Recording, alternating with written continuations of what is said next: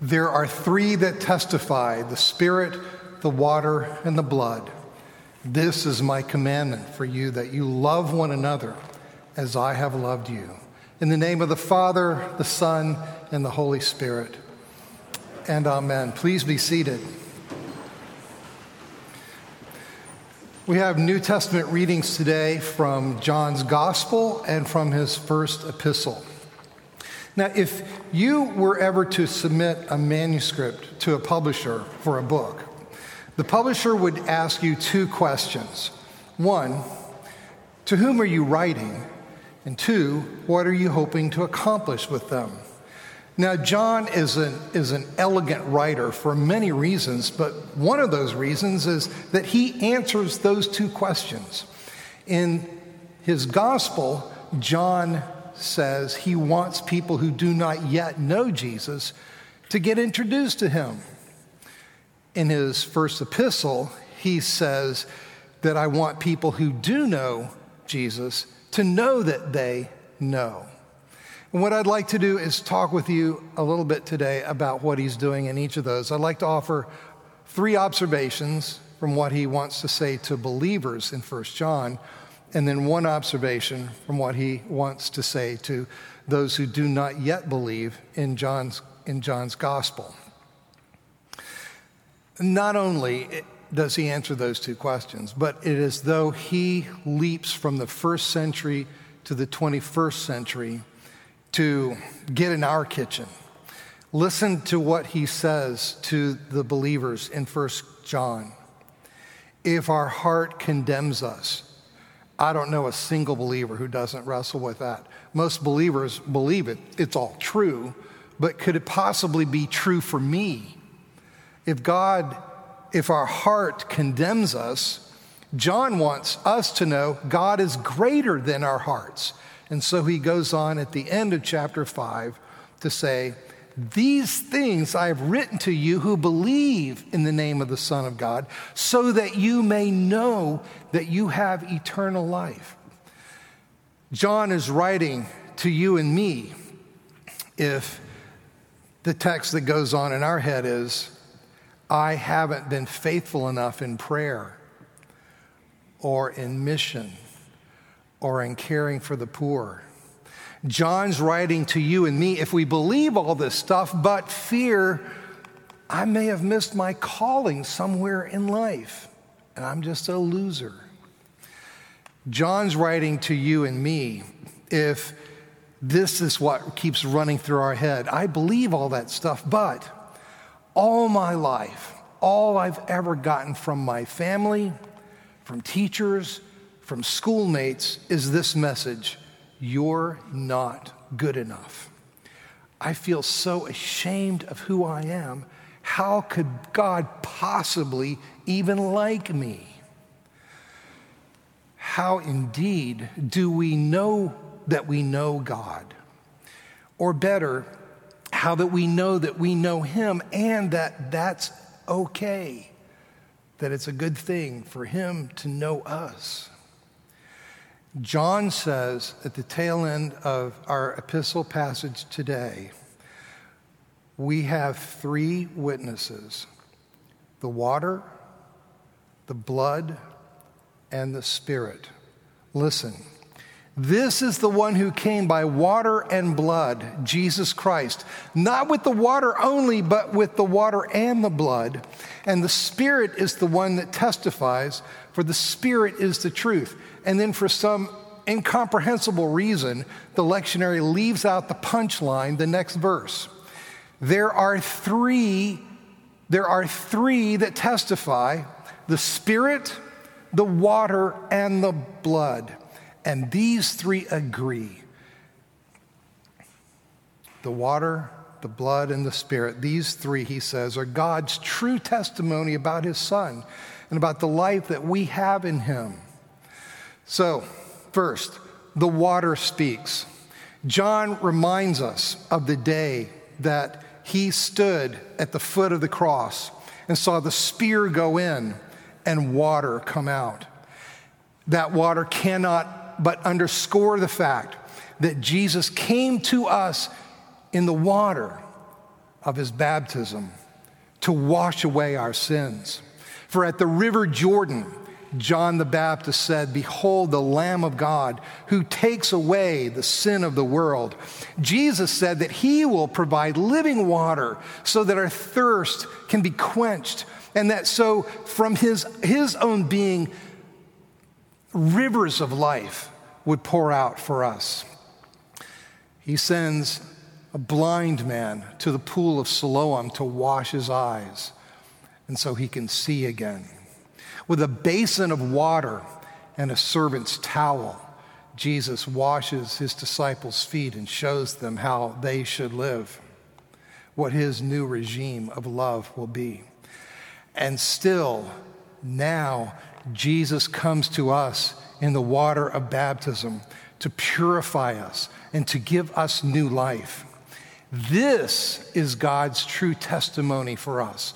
And that is why whenever you come in this building, and those of you who are not yet able to come into this building, thank you for coming as far as you can on that side of the screen. But our longing is for you to be with us one day. But that's why when you come here, featured up front is the baptismal font to remind us of the cleansing waters of baptism. It's why at each of the doors of entrance and exit, there is a mini baptismal font. Okay, like right now it doesn't have water in it, but one day it will, and it's still there to remind us of our baptism. So how does baptism speak to us? Martin Luther, who felt condemned all the time, would walk around saying, "I am baptized. I belong to Jesus Christ. I can't get in the shower without praying, Lord, thank you for the water of baptism. In it, I am buried with Christ in his death. By it, I am raised to new life with him. And by it, I am brought into the fellowship of all the baptized." That is how the water speaks to you and me. Second, the blood speaks. John also calls us back to the foot of the cross, where he sees not just water flow from Jesus' spear-pierced side, but sees the blood.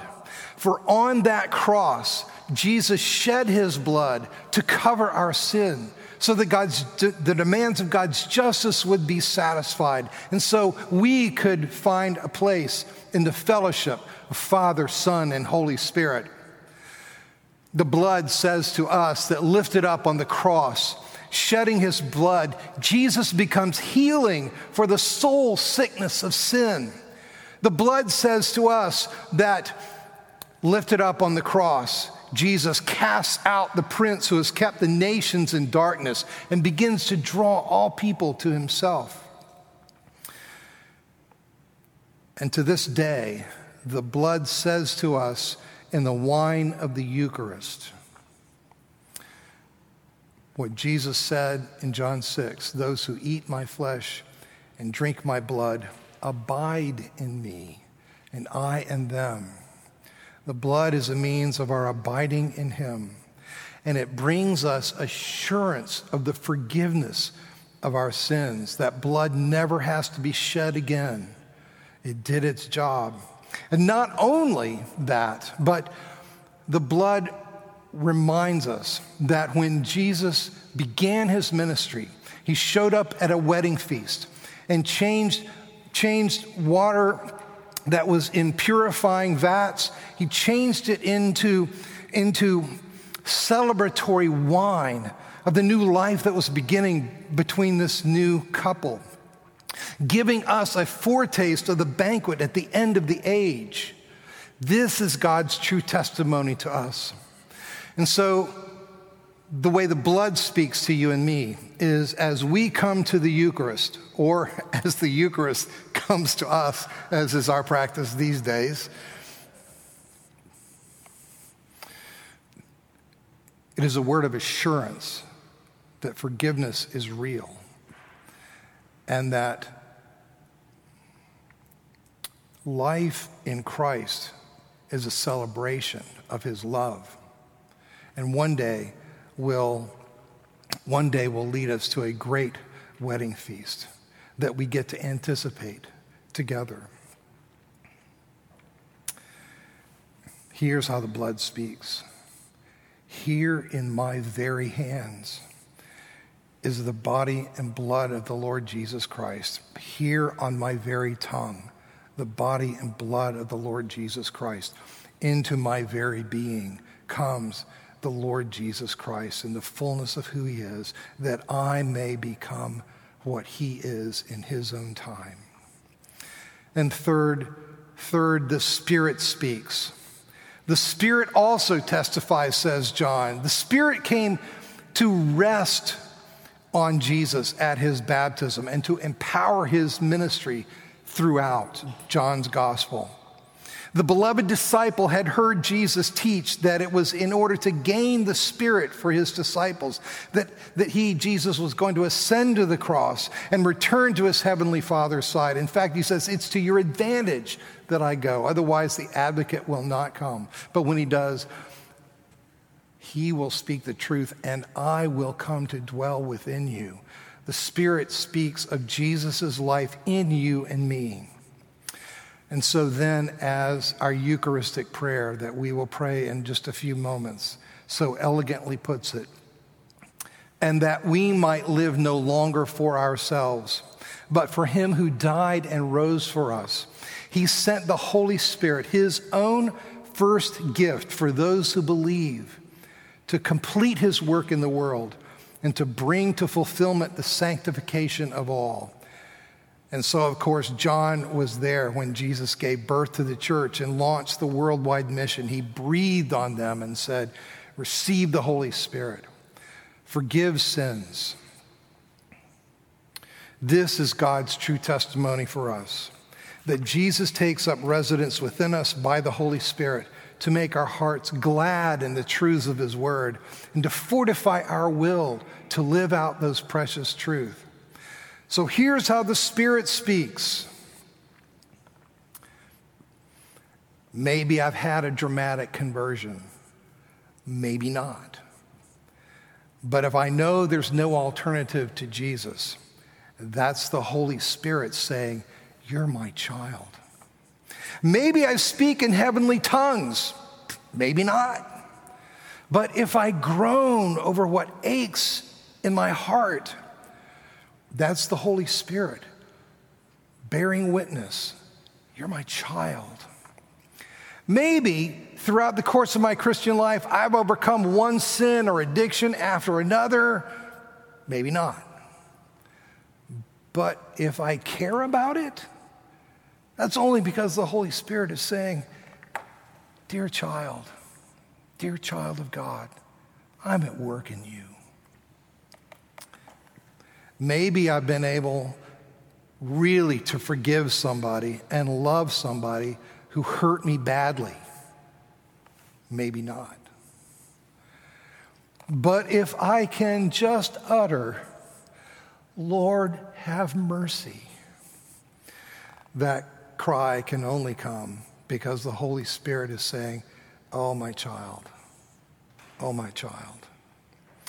Friends, if our hearts condemn us, God is greater than our hearts.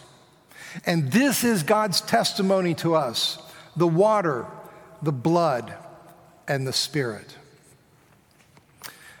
That's what John wants believers to understand in his first epistle. Now for his gospel.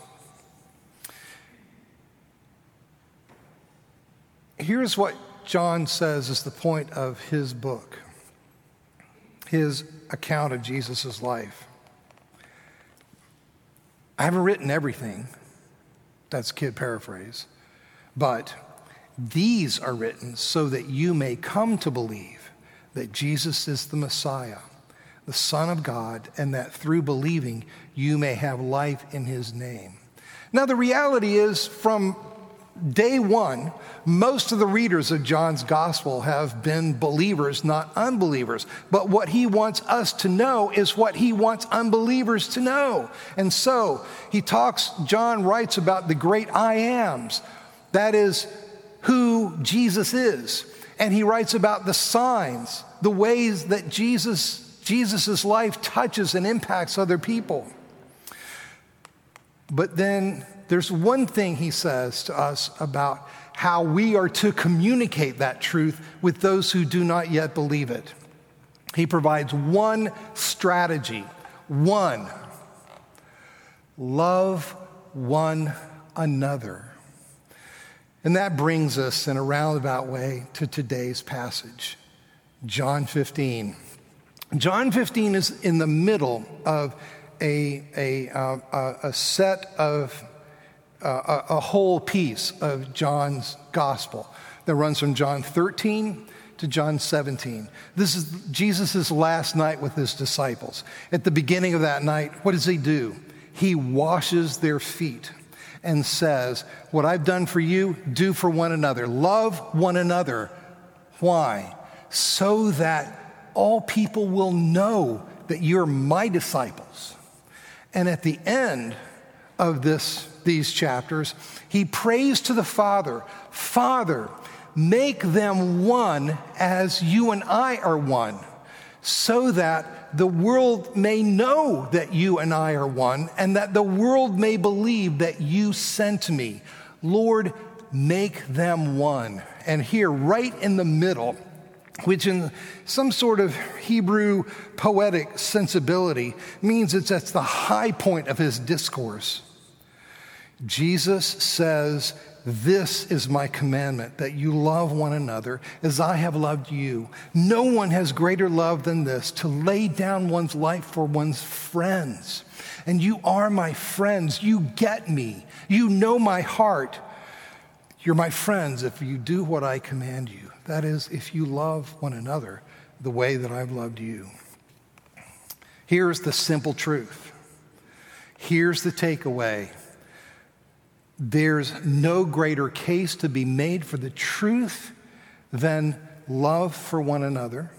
There's no greater betrayal of the truth, no greater reason for the world not to believe if we do not love one another. I don't know all of you intimately enough to be able to say what I think that might mean for your life. But I'd like to tell you about a friend of mine that we just lost. Marva Dawn, who is really one of the great mothers of contemporary worship, of calling for worship renewal in the contemporary church. Marva Dawn died last month at the age of 72. Marva and I got to teach together a number of times at the National Worship Leader Conferences.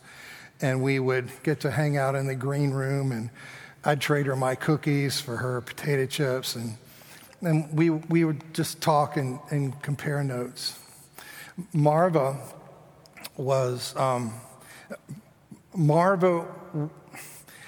when she was a young undergraduate at Wheaton College, she was strong, vibrant, radiant person. She was just always bigger than life, but she was physically strong as well. She was a competitive swimmer. She went on to seminary, graduate school, got a PhD at Notre Dame University, and then began to write to help people caught up in the fog of contemporary worship, to help them rethink what worship was all about. And so she became sister to boomers who were ready to get past worship as narcissistic self-entertainment. And she became mother to a generation of hipsters who were ready for worship to become, once again, an engagement with mystery and with God's majesty in the communion of his Son. And then her body started to fall apart. A couple of different kinds of cancer. Blind, I think, in one eye. Late in life, both legs below the knee had to be amputated and just become kidney transplant, just becoming more and more frail, but becoming proof of Paul's teaching that though the outer person wastes away, the inner becomes all the stronger, becomes newer. And just a couple of things that she used to do in her worship conferences. She used to, with her walker, come out and lean against the podium because she couldn't stand on her own. And one of the ways that she introduced historical forms of worship was like this. She would explain how the greeting, the Lord be with you and also with you, comes from Ruth. And then she would say, I think we need to understand there's more people in the room than just you and me. We need to bring the Lord into it. So she would say, look, just go with me. Hold out your arms. So would you hold out your arms? And I'm going to say, the Lord be with you. And you're going to say back to me, and also with you. So let's do that. The Lord be with you. That's okay. The 8 o'clock service did it better than that. But so let's do that one more time. The Lord be with you. And then she would say, now that we brought the Lord into the picture, we're able to talk with one another. And then whenever she would see somebody, I forgot to bring my screen up here. Whenever she would see somebody get up to read scripture from their phone, she would just go off. That is, when they would read it out loud, she would go off. And she would say, look, these words, they're ephemeral. They just go away. We're here to deal with eternal truth. Take the Bible, take a book and read it as though it were real, as though it were deep, as though it were eternal. And whether you agreed with her or not, you're going like, tell it, lady, word.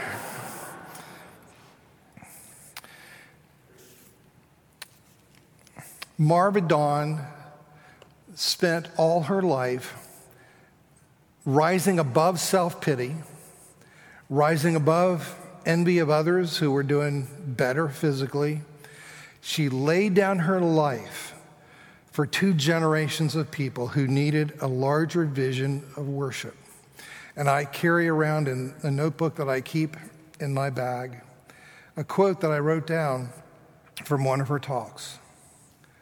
Good worship forms a people whose way of life is a warrant for belief.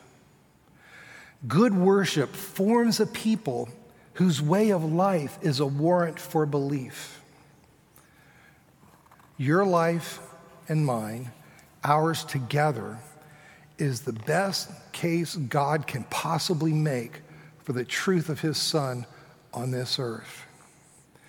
And so I pray that God grant all of us the grace to love as we have been loved. The water, the blood, and the Spirit are God's testimony to our hearts that not only is this just true out there, but this is true for us. And love is our testimony to a perhaps rightly skeptical world. If you'll permit, I'll close with the collect for Thursday and Easter week. Almighty and everlasting God, who in the Paschal mystery established the new covenant of reconciliation, grant that all who have been reborn into the fellowship of Christ's body may show forth in their lives what they profess by their faith through Jesus Christ our Lord, who lives and reigns with you and the Holy Spirit, one God, forever and ever. Amen.